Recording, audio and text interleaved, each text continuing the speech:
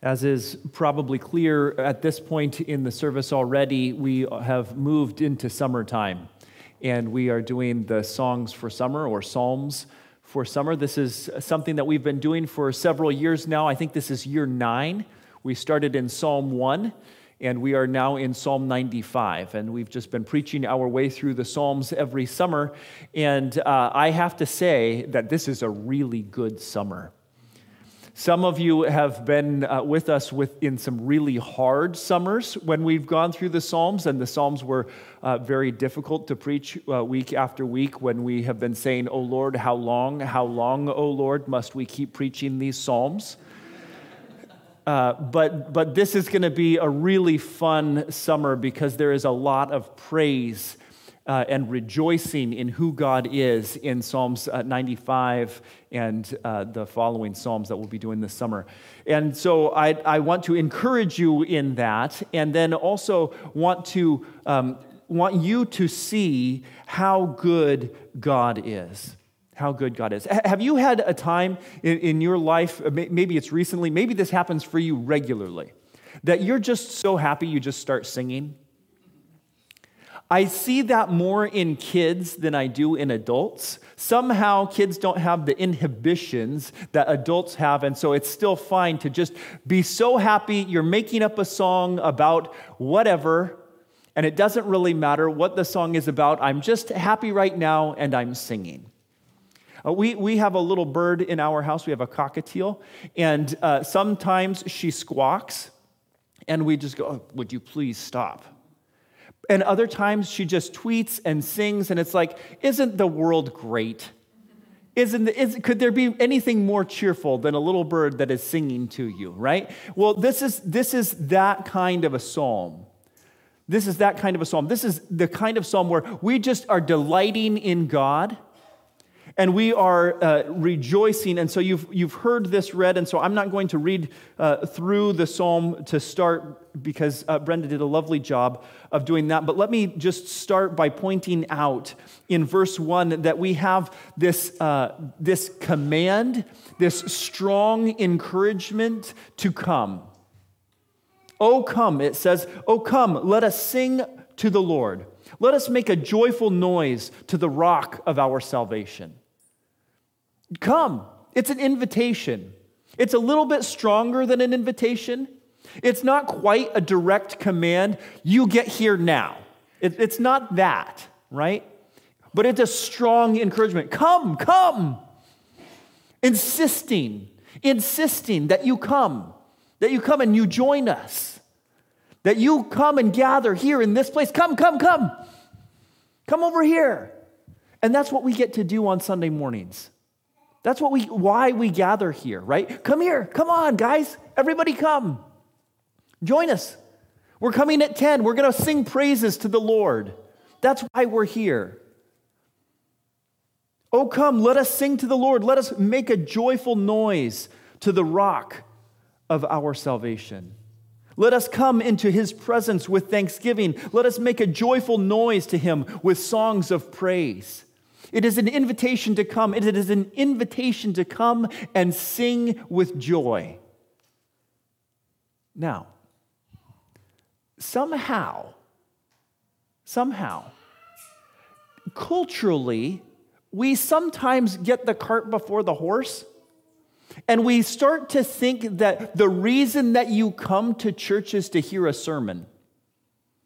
The reason that you would come to church is because the preacher's going to get up and he's going to preach something to you, right? He's going to tell you something. Maybe it's going to be really funny stories. Maybe it's going to be very encouraging. Maybe he's going to make you feel guilty. Whatever it is, he's going to preach at you the word of God, and that's why you go to church. And that's why not everybody needs to go to church, because you know what? You can go online. I hate to tell you this, but you can go online and you can find better preachers than your local one. And if you do that, you can listen to sermons all day long, every day, without ever repeating one. And you don't even have to leave the comfort of your home to go do that. But do you know what? We aren't actually gathering here to hear me preach. That's not why we come here. That's not the invitation. The invitation is to come and to rejoice in who God is. If you're coming here to hear me preach, you're here for the wrong reasons. We come here to rejoice in who God is. So if you're coming in late because you can come in like 15, 20 minutes late and still catch the sermon, or if you're leaving early because you can leave early and still have gotten the whole sermon and you just miss out on the singing part, we're here for the wrong reasons. Because the reason that you are invited to this place to gather with these people is because we can rejoice together in who God is. And we have some skilled musicians who will help us to rejoice, because some of us need a little bit more encouragement and help than others in our singing. And then we hear from God's word to encourage us to reflect on who God is and how great He is, so that we might respond with joy and have reason to praise Him, as if we didn't have reason enough just walking in the door. But this is the invitation. This is the invitation that the psalmist gives us. Come, come, come. Come on. Oh, come, let us sing to the Lord. Let us make a joyful noise to the rock of our salvation. It is that invitation. It's that invitation that we get to make to other people when we encourage them to come to church with us. Come on, come on. Why should I go to church with you? Because we are going to rejoice in who God is. We get to rejoice in who God is. Come on, come join us. Come join us. Why? Is it really good singing? You got a really good band? Doesn't matter. There's going to be a really great sermon? Doesn't matter. The people there are really wonderful? Doesn't matter. It doesn't matter. We get to rejoice in how great God is. And do you know what? God is great. He's great. And so He gives us this invitation. The psalmist gives us the invitation. Oh, come, let us sing to the Lord. Let us make a joyful noise to the rock of our salvation. Let us come into His presence with thanksgiving, and let us make joyful noise to Him with songs of praise. But He doesn't just give us that encouragement. He doesn't just instruct us that that's what we are to do. He starts to give us reasons for doing it. In fact, Psalm 95 is just about as complete a psalm as we could get. And so he's going to start in the place that everything started, which is at creation. Let us come into His presence with thanksgiving. Let us make joyful noise to Him with songs of praise. For the Lord is a great God and a great King above all gods. In His hands are the depths of the earth. The heights of the mountains are His also. The sea is His, for He made it, and His hands formed the dry land. This is the God we have come to rejoice in this morning. That's who it is. That's who it is. He's not some kind of local deity. He's not some current fashion trend of the sort of spiritually minded. He is the one true God, the God over all other gods. There is no God that would rival Him. He stands alone. And He stands alone because in His hand are the depths of the earth and also the heights of the mountains. And so if you go and you see the deepest holes in the earth, if you go to the Grand Canyon and you see the depth of the Grand Canyon and this huge expanse of just depths, or you go out onto the ocean and you look down and you just see it just goes down forever probably. Deep, deep, deep down. And this is the world that God created, and He holds it in His hand like this. And then you go out and you look at Mount Hood and you look at other mountains and you see the heights and the peaks with the snow on the top. And you go, that's so high up there, and you just go, and it's right there in His hand. Everything from the deepest depths to the highest heights, all of creation, all of the world is just right there in God's hand.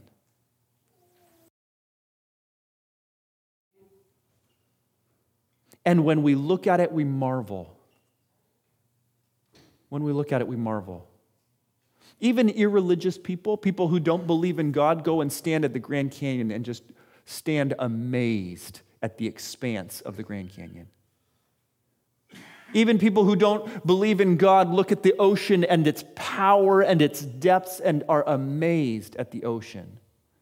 Or go for a hike in the mountains and see the peaks and all the beautiful scenery that you can see from way up high.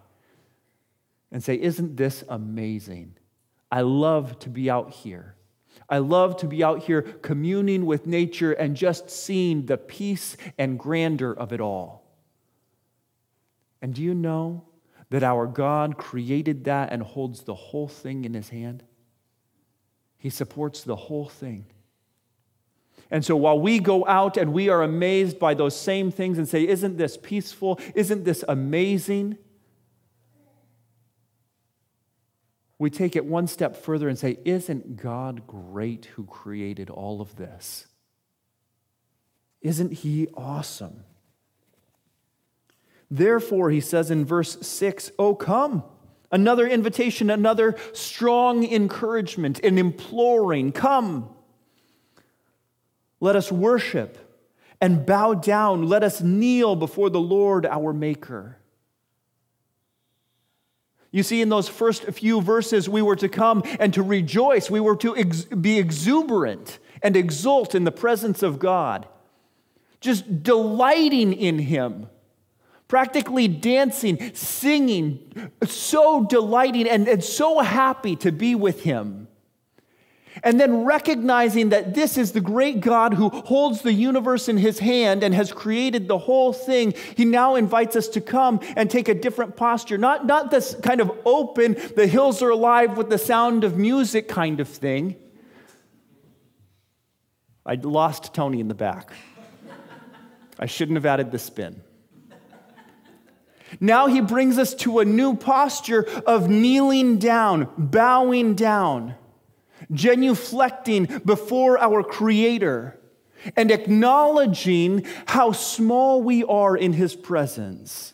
That the God of the universe who created the heavens and the earth, the heights and the depths, has also created us.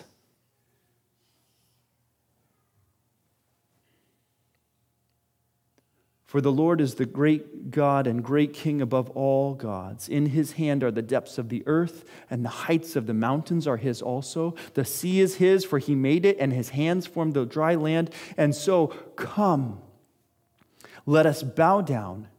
Let us kneel before the Lord, our Maker. Come, reflect. Acknowledge in humility before him who he is. Bowing down before this great King, this one who is our God, the one who is our Maker.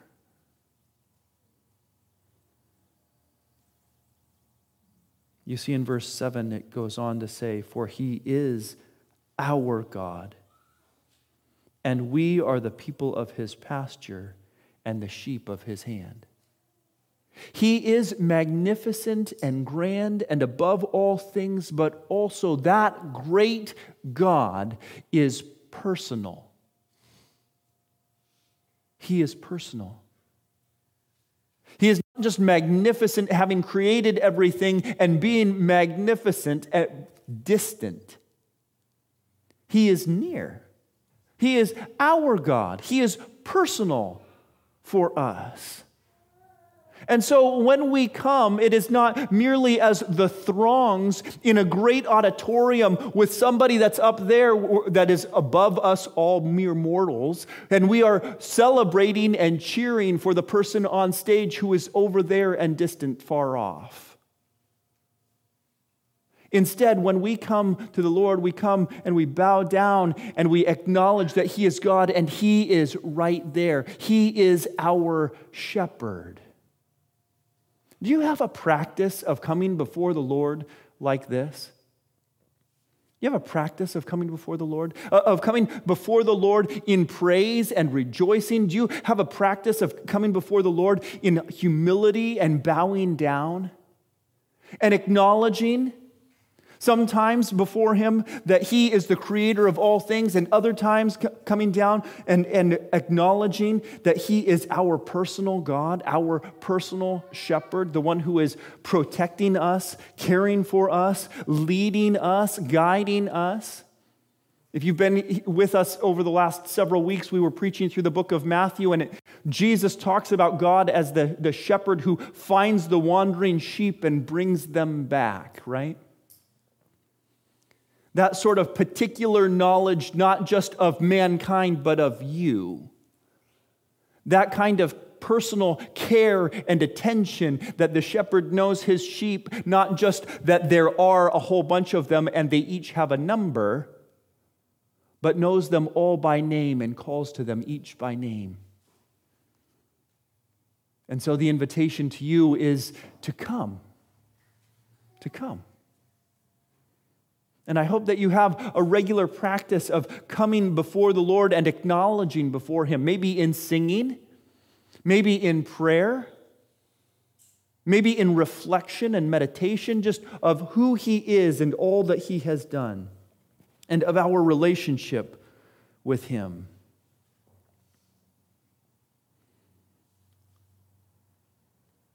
And then He gives a warning. And it's as if some commentators looked at this and said, I think he stuck two different psalms together. Like these two psalms have completely different tones. They have completely different themes. They're just like, we just make this really hard turn. Because the first two sections of this psalm, we're rejoicing and acknowledging how great God is. We are delighting in His presence and singing with joy before Him. And then we are bowing down before this personal God who loves us and who treats us as His sheep and He our shepherd. And then the warning. We change voice. It's no longer an invitation to us, calling us by somebody who said, hey, come on, fellow follower of God, come on. Now it's going to change voice and God is going to speak at us directly. And He says this, today, if you hear His voice, do not harden your hearts as at Meribah, as on the day at Massah in the wilderness, when your fathers put me to the test and put me to the proof, though they had seen my work. What? Why this turn? I really appreciated the invitation. I really appreciated the encouragement to come in, gather with God's people in His presence and acknowledge how glorious He is. Why suddenly this twist? How come we have to have this part? Can't we just keep it happy? Hey, come on, everybody. Let's all rejoice and sing together. But He doesn't leave it there. He brings the warning because this isn't just a general invitation. This isn't just a nicety where we go, oh, you know what? I really appreciate the invitation to come and worship God. Sounds like a blast, but I'm going to be doing something else at that time. RSVP, no. Today, if you hear His voice, if you are hearing the voice that is calling you to come to the presence of God to rejoice in Him, if you are hearing that voice, do not harden your hearts. Do not harden your hearts. Could we? I mean, would somebody do that? Look at the beginning part of the psalm. You're acknowledging how awesome is this God of all creation. You're walking and hiking in the mountains and seeing the beautiful views and going, God created all of this. How could I not rejoice in this? You're going out on the sea and you're seeing the depths and you're going, how could I not rejoice in the God who created all of this? You think of God as your shepherd, the one who has called you and drawn you out and protects you and watches over you and provides for you. And you think, why would I not do that? Why would I not rejoice in who He is? Do we really need this warning? Today, if you hear His voice, do not harden your hearts as at Meribah, as at on the day at Massah in the wilderness. We're talking, you're preaching to the choir here, Travis. You're talking to the people who are already in church on Sunday. Shouldn't you be giving a warning message to those who aren't here? Who are the people that He's talking about here? This Meribah and Massah, do you remember that story? When your fathers put me to the test and put me to the proof, even though they had seen my work? Even though they had seen my work. Exodus chapter 17. You may recall that God's people, the Israelites, were in slavery in Egypt, and Moses had called them out of Egypt as God's prophet, brought many miraculous plagues to demonstrate God's power over creation so that the Pharaoh of Egypt would be forced to let them go. Then as they left, Pharaoh changed his mind and pursued them, and God separated the Red Sea so that the Israelites could cross. And then as they were being pursued by their enemies, the Red Sea closed up over the top of the enemies, and God protected His people. Then how He brought them into the wilderness and provided for His people like a shepherd provides for his sheep by feeding them and providing them for all of their needs. Exodus 17. All the congregation of the people of Israel moved on from the wilderness of Sin by stages, according to the commandment of the Lord, and they camped at Rephidim. But there was no water for the people to drink. Therefore the people quarreled with Moses and said, "Give us water to drink." And Moses said to them, "Why do you quarrel with me? Why do you test the Lord?" But the people thirsted there for water, and the people grumbled against Moses and said, "Why did you bring us up out of Egypt to kill us and our children and our livestock with thirst?" So Moses cried out to the Lord, "What shall I do with these people? They're almost ready to stone me." And the Lord said to Moses, "Pass on before the people. Take with you some of the elders of Israel, and take in your hand the staff with which you struck the Nile, and go.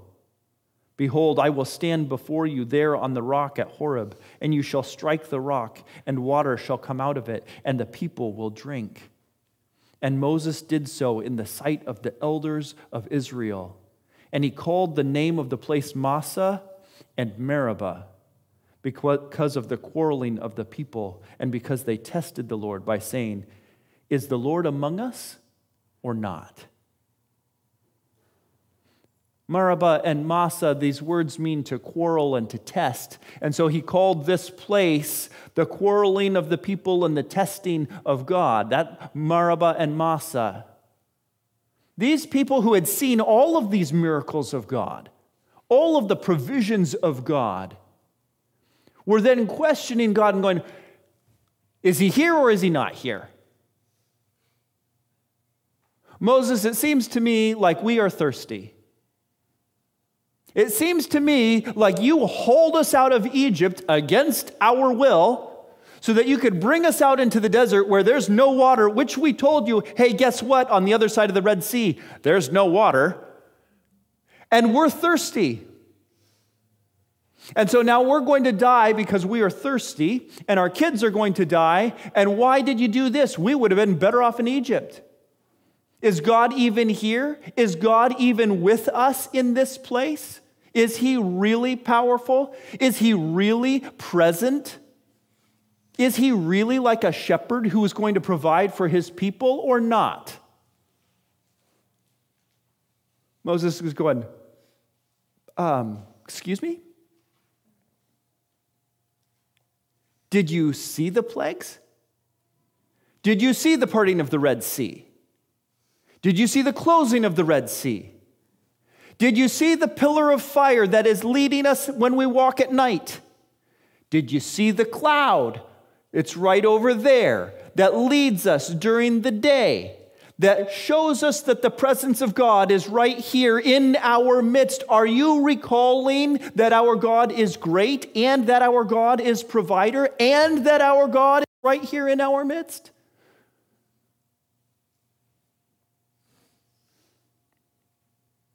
And he called the name of the place Massah and Meribah because of the quarreling of the people of Israel, because they tested the Lord by saying, is the Lord among us or not? And so while there is an invitation, a strong encouragement that you would come and rejoice in our Creator God and our Provider God, the one who is powerful and present, there is also a warning or an encouragement that we not harden our hearts against Him. That we not harden our hearts against Him. Because some of you have seen God do miraculous things in your life or in the life of your family. And even so, find yourself at a point of difficulty going, is God here or not? Is God real or not? Does God care or not? And the invitation is to come and to rejoice in Him. And we need to be careful that we don't have the posture of, no. Because when we reject the invitation to come and worship and acknowledge that God is creator and provider, then we begin to harden our hearts against Him, testing Him, quarreling with Him, and finding ourselves in peril, just like these Israelites who should have known much, much better. Verse 10 of Psalm 95 says, "For 40 years I loathed that generation and said, they are a people who go astray in their heart. They have not known my ways." He loathed them. He was disgusted with them. They stunk in His presence. In my house, we have some chores. And one of the chores after dinner is to take out the garbage, recycling, and compost. And there are some kids in my house that don't appreciate that chore. They don't appreciate that chore in part because I'm a lazy composter. Composting, very easy. You put everything in the compost bin and it turns into dirt. You don't have to do anything.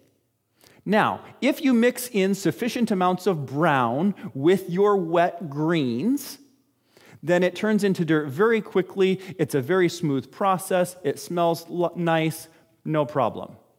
If, however, you don't mix in the browns with the greens and the wet stuff, you just take the fruit and vegetable scraps and you put them in there, then it is very wet. And it attracts fruit flies and other things, and it doesn't smell the best. And so if you go then to the compost bin and you open it up and go to put stuff in, then all the fruit flies come out, and let's just say that the kids are disgusted by the chore and loathe it.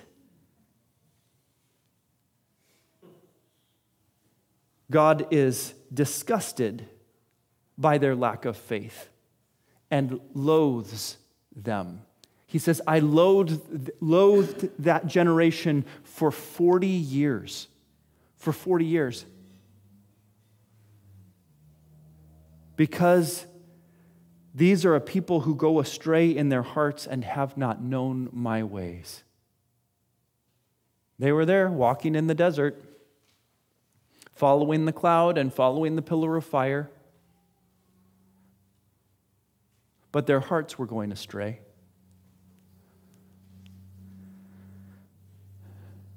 And they did not really know the ways of God. Their belief was a passive, actionless belief.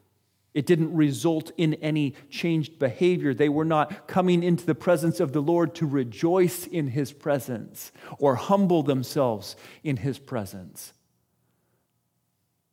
They were just going through the motions. And therefore, it says in verse 11, I swore in my wrath, they shall not enter my rest.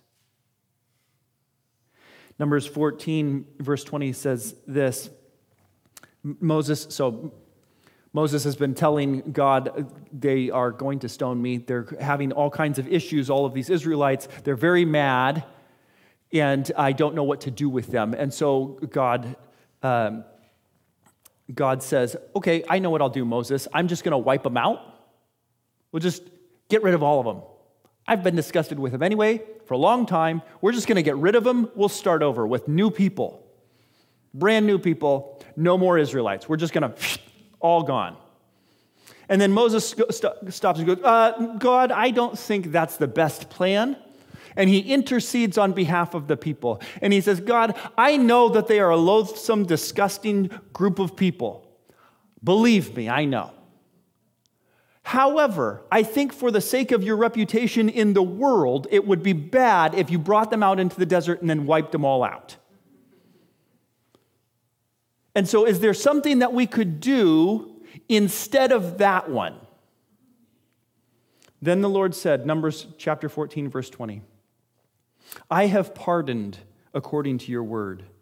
But truly, as I live, and as all the earth shall be filled with the glory of the Lord, none of the men who saw my glory and the signs that I did in Egypt and in the wilderness, and still put me to the test these 10 times, and have not obeyed my voice, none of them shall see the land that I swore to give to their fathers, and none of those who despised me shall see it.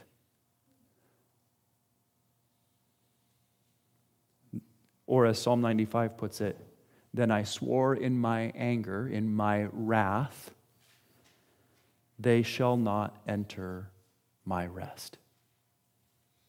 God had brought them out of Egypt. He had a land, a promised land that was prepared for them, that He would bring them in with His presence and provision in that place, and that land would be a land where they could rest as a people. They had been in slavery in Egypt. Now they were going to come into this promised land, a land flowing with milk and honey, where there would be plenty, and God would be there, and they could rest there.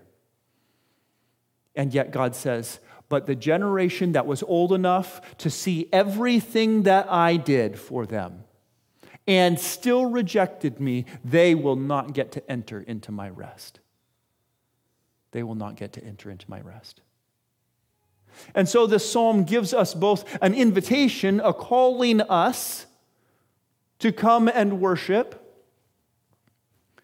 to rejoice in how great God is, and to humble ourselves in His presence. And it gives us a warning not to harden our hearts against Him. And there are, if you want to know what the Bible is talking about, there are all kinds of commentaries, that is, people making comments on the Bible that can help you understand things. One of the best commentaries on the Bible is the Bible. Anytime that the Bible talks about other parts of the Bible, that's the best commentary that you can go to, the most reliable commentary.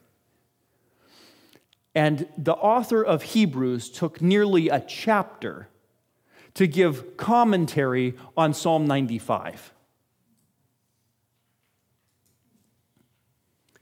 I'm very tempted to read you the whole thing.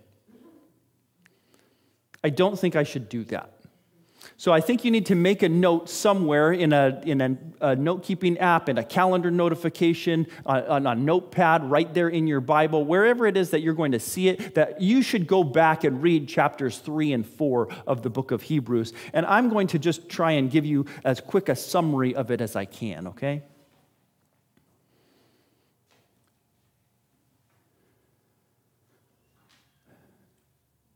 Hebrews chapter 3, verse 12. Take care, brothers, lest there be in any of you an evil and unbelieving heart leading you to fall away from the living God. But exhort one another every day, as long as it is called today, that none of you may be hardened by the deceitfulness of sin. As it said in Psalms, today if you hear his voice, do not harden your hearts as in the rebellion. And yet who was it who heard and rebelled? It was those who had left Egypt by the hand of Moses and provoked him for 40 years, and they all died in the wilderness. For the good news has now come to us, just as it came to them, but the message that they heard didn't benefit them. Okay, so those Israelites, they heard the message and it didn't benefit them because they didn't believe it, they didn't cling to it and hang on to it. And now we have heard the same message, that we have that same God who has given us Jesus, and we need to be careful not to harden our hearts also. Because then, even if we did that, even in our hearing the message, if we didn't receive it and believe it, we will be like that generation. But the message that they heard did not benefit them because they were not unified by faith with those who listened. For we who have believed enter that rest. And he said, as I swore in my wrath, they shall not enter my rest. Therefore, now I include this part too. Even though they didn't enter God's rest, even though somewhere it says God rested on the seventh day from all of his works. So even though God rested from all of his works, they did not get to receive that rest. So today, if you hear his voice, do not harden your hearts. Because if Joshua had given them rest, God would not have spoken on another day later on. And so there does yet remain a rest for God's people. And whoever has entered God's rest has also rested from his works as God rested from his. And so let us therefore strive to enter that rest so that no one may fall by the same sort of disobedience. And so this is the encouragement and the challenge, right, that we get from Psalm 95. The encouragement is, look at how awesome God is. Come, come. The invitation is to all, come and rejoice in who God is, not just in his glory and his splendor and his majesty and his power, but in his presence and his love and his compassion and his mercy, in his provision. Because God is great and powerful, and God is present and with us. And so come and rejoice. And do not harden your hearts. Do not see the things that God has done and yet harden your hearts against him. Make it a practice to come into his presence and rejoice. Make it a practice every Sunday to come into his presence with his people, to rejoice in who he is. Make it a practice to do that on your own, to rejoice in who he is. Even you full-grown people in this room, when you're super happy, you can sing. That's okay. Maybe close the doors if you don't want anybody to hear. That's fine. But you can sing and rejoice in who God is. You can delight in him. That is the invitation, and don't harden your hearts. When we have a practice in rejoicing, it softens our hearts. It makes it harder for us to harden them against him because we are delighting in who he is, and we are believing in and clinging to his promises. And there is for us who believe an eternal rest that is coming. There is a rest now that I have trouble explaining For those who are God's people, there is a peace and a rest in our hearts, even while we are doing the works and walking through the world as it is right now. That is something that is happening now. We have a rest now. But it won't even compare to the rest that we will have. Because he is inviting us into an eternal rest. And we're going to get there, and it's going to come soon. So I want to invite you into that, and I want to invite you, you know how those people complained and grumbled against God? And Moses said, what am I going to do? And God said, you know what I'm going to do? I'm going to just wipe them out. And Moses interceded for those people. We have somebody even better than Moses who is interceding for us. We have Jesus, the Son of God himself, who came in flesh to intercede for us so that he would see and understand our weaknesses, our tendency to harden our hearts against God, our tendency to not humble ourselves before him and to not rejoice in him. He saw all of that and he said, as a good shepherd would, you know what? I see you and the danger you're getting yourself into, and I'm going to bring you out of that. And so Jesus comes in as an intercessor even greater than Moses and says, Father God, let's let them live. Let's let them enter our rest. And I will take whatever consequences or punishment there is for their sin. But let's now go to the Lord in prayer.